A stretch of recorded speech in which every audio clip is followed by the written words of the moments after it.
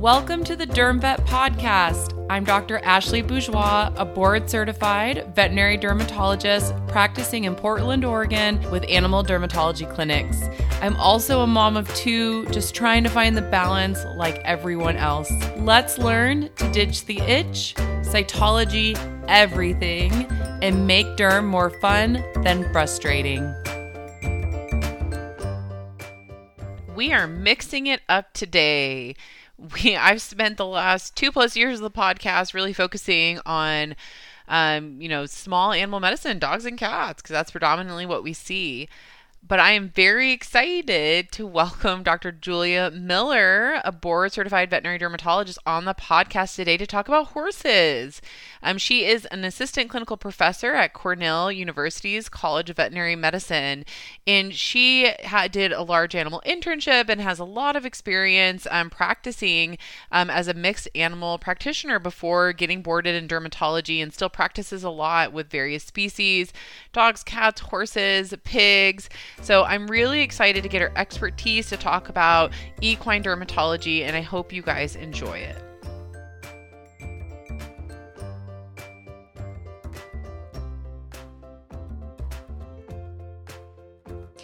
Well, thank you everyone for joining me for another episode of the Derm Vet Podcast. I'm very excited. One, we are talking about, I'm going to self-admittedly say, my knowledge on equine, which we're going to do right now, and large animal is more minimal. So I'm very excited to have someone who has a lot more knowledge based on that. But I do skin test and kind of manage some horse allergies, so I can give my little input on that.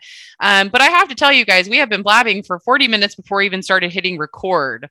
So I think that this is going to be a pretty entertaining podcast episode for you. And I get to welcome Dr. Julia Miller, who is a boarded dermatologist from Cornell University, to our podcast today to talk horses. Woo! Yeah, It's good to be here. Thank you. You're very welcome. This is great. I have only done some small animal stuff in the 2 years I've done the podcast. So I was really excited when I reached out and you so graciously said yes. And you're like, we could do large animal because I have a lot of experience with that. So before we jump in, so we're going to focus on horses. Before we jump in, give us a little bit of your background of why you have this experience. Yeah. So I grew up riding horses, since I was 4. So I've been a crazy horse girl my whole life. So I feel for horse owners. We understand each other. And actually in vet school, I wanted to be an equine surgeon. So I did a large animal rotating internship at University of Georgia. And then I practiced mixed animal. So large animal, pet, pocket pets, farm animals, small animal, when I was in North Carolina and South Carolina.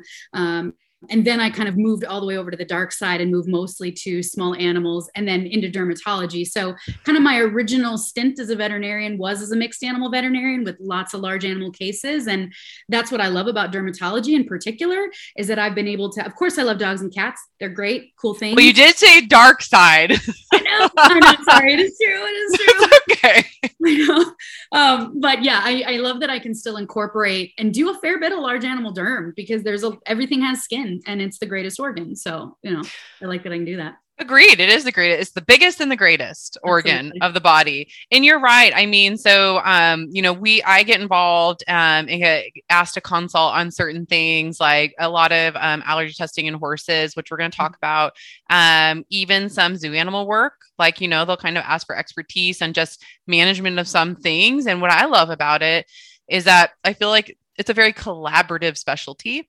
So, if I consult on something like at the zoo, like I clearly am not an expert in that field, but I'm an expert on skin in general. So we can work together and really come up with that. Same when I work with horses, like, I still really much want that horse veterinarian, the equine vet involved, because there's a lot of things that they, will help me manage through that case. So I love that.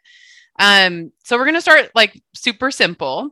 And just start with, okay, you're going to see, 20 equine derm cases. What are the most common things as a dermatologist who has an interest in equine that you will see if you just thought about your most common diseases you manage? Yeah, a lot of that's allergy. So I see a ton of horses that are allergic, either from just general environmental allergies that can present for overall pruritus or hives. I love to say horses are like the greatest hive makers that have ever existed. Yes. They make, they do like donut hives and plaque hives and zebra urticaria, just the coolest. I love a horse with hives. They're beautiful. And then I see a lot of horses with insect bite hypersensitivity or chelocoides hypersensitivity. That is super duper common. And then another thing that we are asked to consult on, weekly, I'm fielding calls about is bad distal limb dermatitis or scratches. That's another condition I see all the time. And then to kind of round it out, sarcoids, the tumor is another one that I see a ton of and a lot of consults on what to do about those. That's where surgery and derm kind of come together to try to manage those cases. So. Yeah. You are making me have flashbacks of boards. Yep. Where I used to know a lot more ins and outs of this, or I'm like, oh yeah, I remember having to know what that histopathology looked like. Mm-hmm. Well, we're definitely going to dive into a lot of that. So if we just think of a lot of these things, so you kind of mentioned dermatitis, allergies. So certainly horses can struggle with things like pyoderma, like any really animal can. It's a little bit sometimes more complicated to kind of manage because they're a lot of animal. They're big. So kind of depending, obviously, on whether it's more focal or more diffuse, if you're going to manage a pyoderma in a horse, say, has allergies, some form of reason to have a dermatitis, what are maybe some topical things you would reach for? Say it's more focal or a systemic if you really feel like you had to. Yeah. The good news about most horse owners is that unless it's like upstate New York now, where it's currently 20 degrees and bathing is like just not an option unless you're at a very lovely fancy barn with heated water. And even then it sounds kind of miserable right now. If it's not this time of year, most horse owners are so good at bathing and are very capable of it. So I do use quite a lot of topicals and I love medicated shampoos, but you have to leave them on for that 10 minutes. So a big part of when I'm teaching a client, especially a horse client, I will literally set a timer for 10 minutes while we're talking and say, okay, now the timer's up. That's how long you need to leave your shampoo on your horse. And they're always like, whoa, mind blown. I never do that. So, I think if you're using shampoos, they're fantastic products and I'm obsessed with them. And, let your horse graze for 10 minutes before you rinse it off. It's actually, I think, easier than my dog that's trying to like leap out of the tub and get water all over my house. I think shampoos are awesome. There's a number of multi-species shampoos out there that have like chlorhexidine and miconazole. That's a really nice combo product for a horse because they get a lot of bacterial stuff, but there's also some fungal, gunk that hangs out in the barn so it can hang on the skin. So I really like the combo chlorhexidine miconazole products. Also the sprays and the mousses that you can use in small animal. There's no reason you can't use them in horses. There's an over-the-counter product called Vetricin that's actually sort of bleach-based hypochlorous acid. I love that. And they market that towards large animals as well. And that's something that clients can get at Tractor Supply or something like that. So I really also like that shampoo, and they have sprays, which are great too. So I like those topically. If we need to do systemics, which sometimes you do because maybe it is winter time in upstate New York or bathing is just not a possibility, or some horses hate the sound of sprayers. So you have to be kind of careful with that too.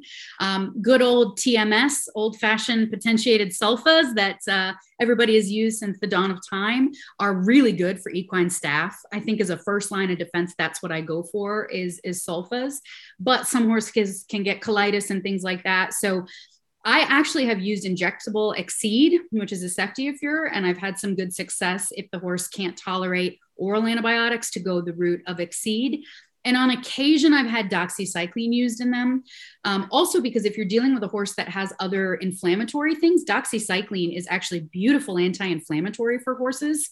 So it is a nice twofer as antibiotic anti-inflammatory. So that's another one that I've used a fair bit for systemics. Yeah, I feel like a lot of like you said, a lot of horse owners can do topically really well. Mm-hmm. And at least in some of the pyoderma that I've helped manage, or like, I've done cytology, like groin area, they absolutely can get like malassezia. So like you can certainly see malassezia grow on equine skin as well. So I love that you brought that up. But I do feel like that they're pretty accepting of topical therapy. And it's funny because when you're even talking about some of that, let them graze. I tell that to owners with dogs, if it's summer and it's nice out, like my own dog is allergic, of course, right? Like she picked well.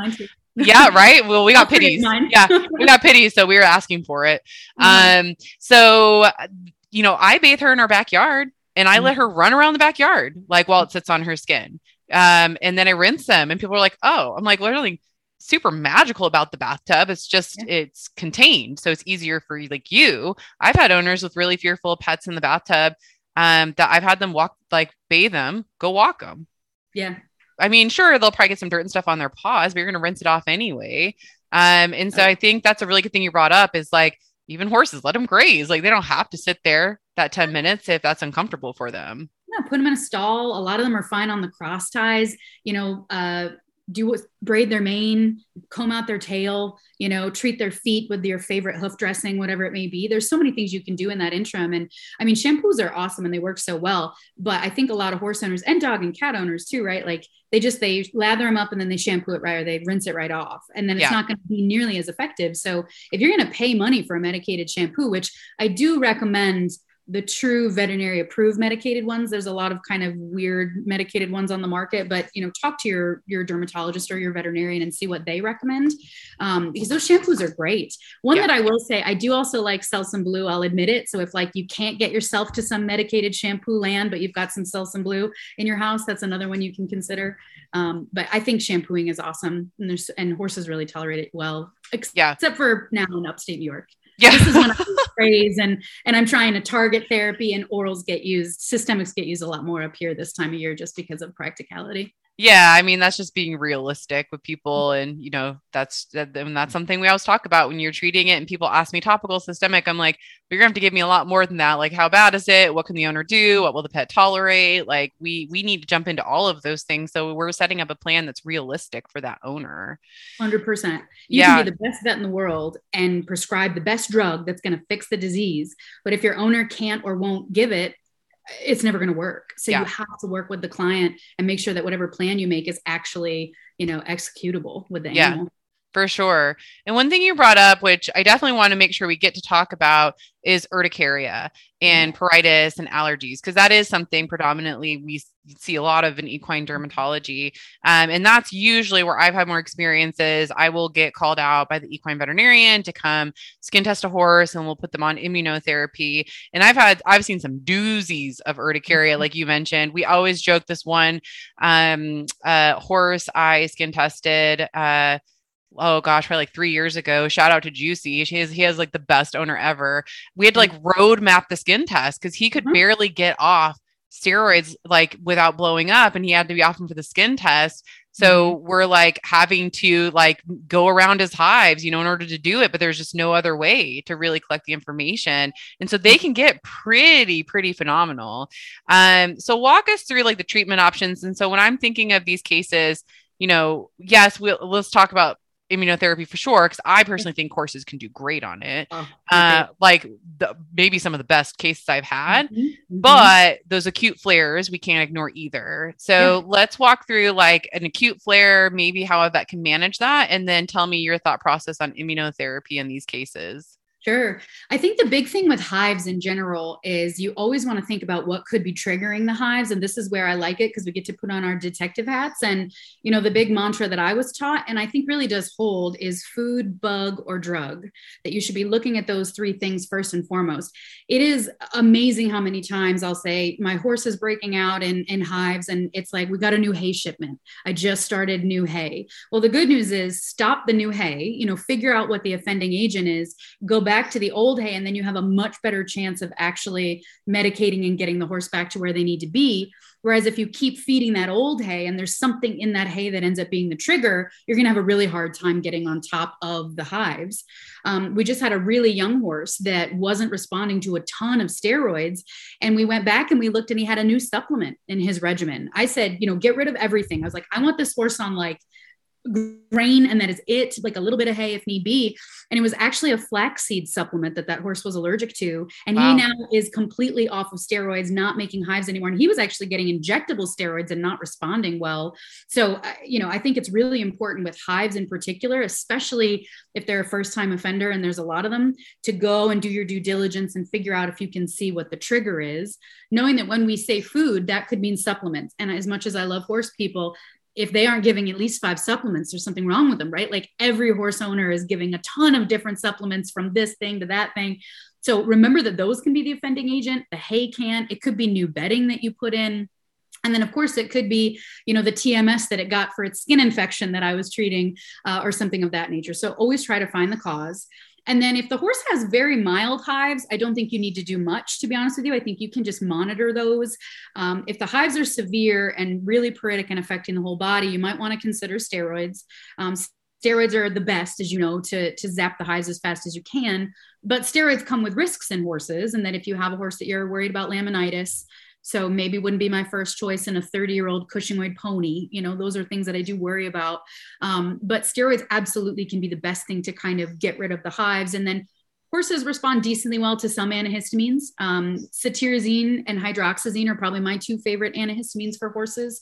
And so usually if I'm worried about hives, I might do some steroids and then concurrently start the antihistamine, although remembering that antihistamines are much better preventative medicine than treatment medicine. So it's going to take some time for those to build up in the system, which is why if the hives are bad, steroids are, your best thing to do to treat the acute flare. And then it's not bad to do a short little tapering course to try to essentially just keep the hives at bay. But I really encourage everybody to look at the environment and make sure that you've ruled out anything new, because that is probably your key to treating hives super successfully. If there's nothing to change in the environment, and you can't get the horse off of steroids or antihistamines, or they break out in hives, that's when I then start talking about, is this allergy causing this? And do we need to talk about immunotherapy, allergy testing? Yeah. And so going through allergy testing, so we've eliminated all these easy things, and we are going to kind of loop back and talk about chelocoides and insect hypersensitivity, because like you said, that's extremely important in horses. And we'll test for it, like on our skin test, we'll look for chelocoides and other things. So say that we do think we're going to have to do allergy testing. So we're walking through our skin test, we do it, we find lots of different positives. Obviously, we're just talking about environmental type things. How do you feel like immunotherapy goes in horses that have these issues and need to go on it? I totally agree with you. I'm obsessed with immunotherapy in horses. Yeah. They are by far, they're my favorite skin tests for so many reasons. Oh, they're beautiful. Oh my God, gorgeous. They're gorgeous. Like, can cats take a lesson, please? Yes, 100%. Like I try to teach, we actually do a fair bit. There's a practice up here that they'll line up a bunch of skin tests for me and we go do them all in one day.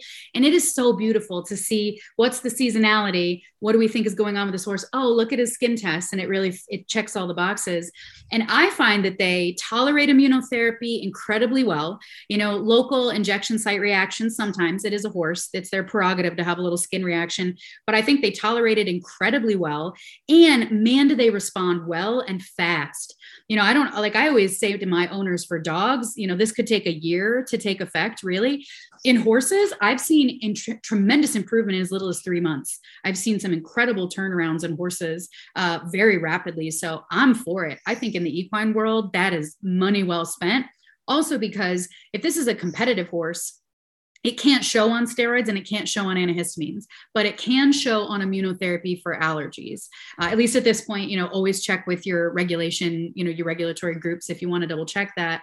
But that's sometimes the only thing that can hold the hives at bay for those horses.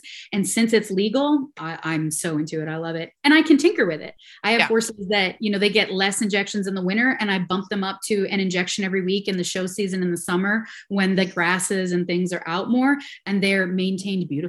So I love it. Huge thing. I agree with you. I think they do so well with their skin test. I mean, just wonderful. I mean, just clear as day.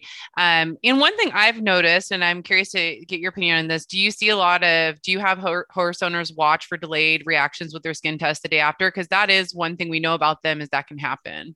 Yeah, they definitely can have some delayed reactions, which we don't see in the other species. And I have my clients do it.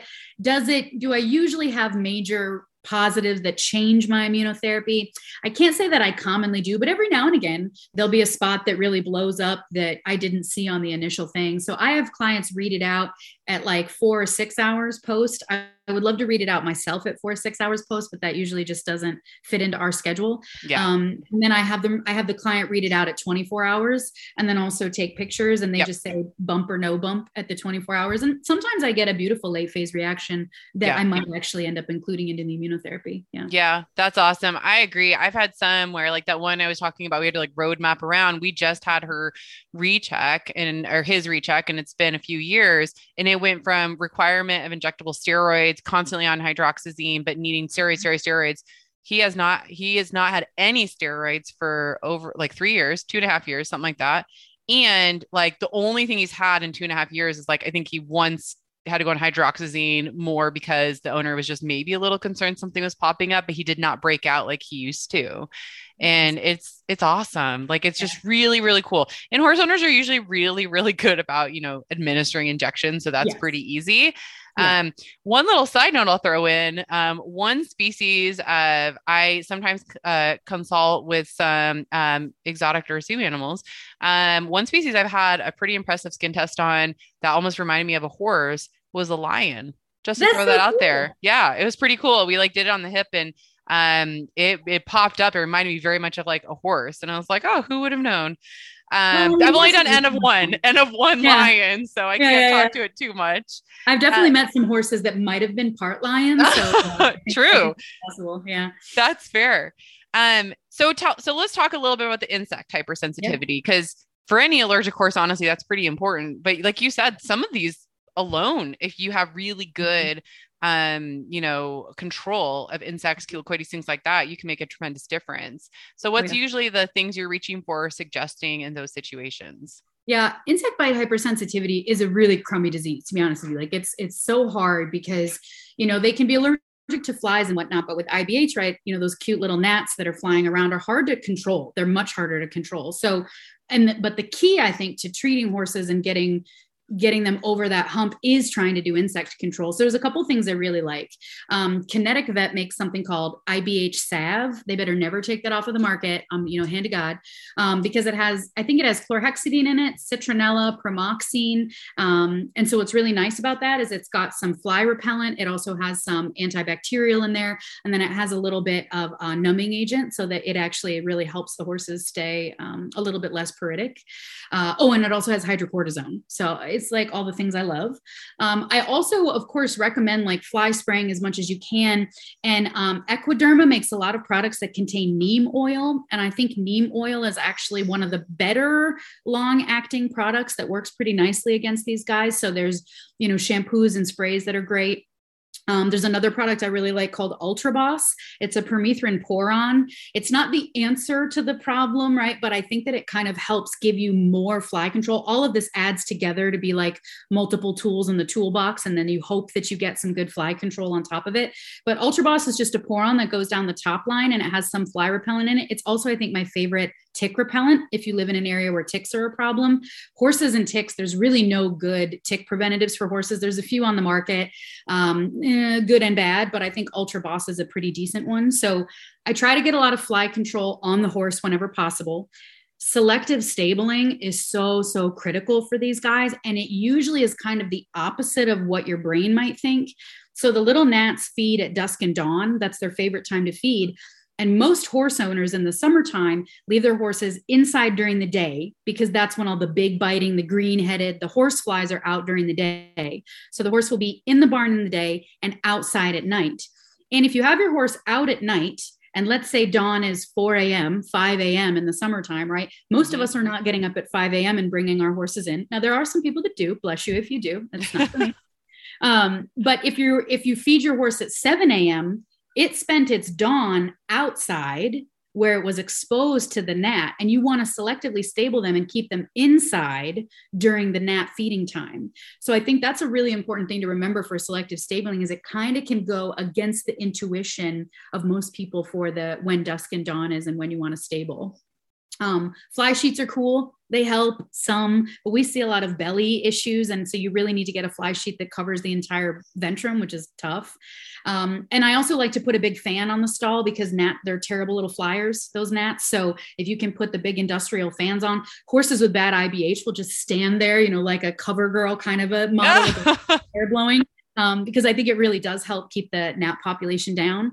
And then I don't necessarily do immunotherapy and allergy testing only for chelocoides because I don't think it's that successful for a purely chelocoides horse. But I think a lot of these horses are twofers. They have IBH and they have atopy. And so I think if you get the good fly control to try to manage the IBH as much as you can with topicals, with the sheets, with all the things we talked about, and then you do the immunotherapy to manage the allergies that are going on, then you kind of get that nice twofer effect and you have better control of these horses. I'm just going to say, I think Ultra Boss is like the coolest name I've heard for a product. So like you're talking and I'm like, that was a genius name. Ultra It's so Boss. good. Who It's would want great. to use that? Yeah, right. Yeah. Well, that's awesome. And I agree. I think so. A lot of times when we're skin testing and we put chelocoides in, it's more that we think it's a portion of the problem. I think really avoidance is the best thing that you can do in cases that would be solely that. The last question I have, and this can just be a brief overview, you don't have to dive too much into them. When I think of horses and I think of infectious diseases, the other two things that come to mind, and we're going to talk about this next week with other large animals as well, is dermatophytosis and dermatophytosis. So it's just quick overview. Do you feel like you see that a lot in horses, and maybe just some treatment options that we have available? I know they're two different things. Oh, sure. I mean, I think as a dermatologist, I don't see a lot of dermatophytosis, which is rain rot, right? Yeah. Colloquially. But as a disease in horses, probably the most common skin disease in horses is rain rot. And I can think about growing up, my pony growing up had it every spring, right? So, it just happens because of the maceration in the skin and the bacteria gets in there. Unfortunately, the greatest treatment in the world, lime sulfur, is no longer on the market. It is broken. It has broken my heart. I don't know what I'm going to do because if Ultra Boss leaves, you're done. I'll have nothing to do. I don't know what I'm going to do for treatment. So, I mean, we're going to come up with new things, and I need to have a different spiel for how I tell people how to treat things. But I do think, again, the chlorhexidine and myconazole kinds of products are really nice for rain rot in horses. The big thing there is clean and dry. When it comes to even like scratches and distal limb stuff in horses, when it comes to rain rot, clean and dry is really the critical thing for getting those horses back. So if you can clip the coat and keep them clean and dry, that's important. If you can peel the scabs, sometimes it really hurts. So be careful. Don't stand behind them. Also remember those scabs are infectious. So don't like sweep them into the stall of the horse next door unless you don't happen to like that horse or something of that nature. But I think topicals work super duper well. And I usually recommend people do the sprays or the shampoos. Shampoo if you can, because it can really get in close and into the crust. I think that works really well for dermatophytosis. If you see ringworm in horses, I think there's usually two big reasons. One, that horse has some other problem. So Cushing's is a great example. If you're worried that a horse is insulin resistant or has Cushing's, that predisposes them to getting ringworm. If the horse has other systemic issues, maybe it's going through a lot of founder or it's colicked a lot, or poor nutrition. I see it a lot in rescue horses. So that's another thing.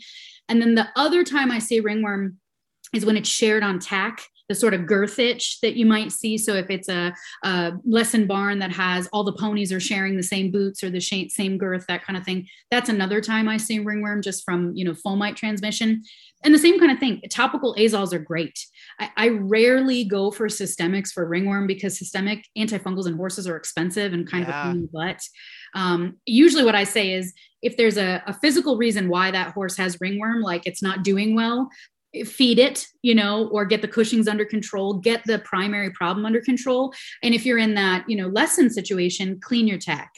Clean that tack thoroughly, treat the area topically with your favorite azole or even Vetricin of choice, and then make sure that the root cause of the problem has been addressed. I think that's a big one. That's awesome. And I think it's important. Yeah. When we think about these infectious things that get diagnosed, same with a lot of small animal, right? Like if I've seen older dogs who have undiagnosed Cushing's or not regulated, really bad diseases, and then they break out easily with something like dermatophytosis or, really bad infection. So always thinking the underlying cause is like a hallmark motto of dermatology. Yeah. Well, I just want to say thank you so much. It's been so nice kind of hearing something different and learning a little bit about equine. And I'm sure people will get a lot of tidbits from your information. And then, we're going to learn about some other animals, some other farm animals next week. So we'll encourage everyone else to tune in. Yeah, that's great. Thank you so much. Horses are awesome. Horse derm is great. So if you're a horse vet out there, the skin rules and dermatologists love talking about it. So get in contact with us. Yeah.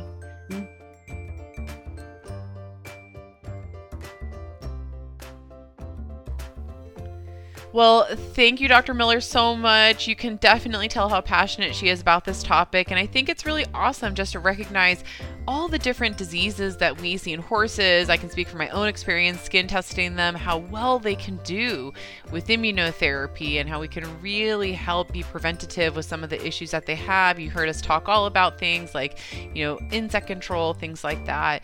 If you enjoy seeing different content on the podcast, please reach out and let me know. Leave a good review on the podcast, whatever platform you listen to, because that inevitably really helps us reach more veterinarians. And I love bringing you guys fresh new content so you can really enhance your dermatology practice.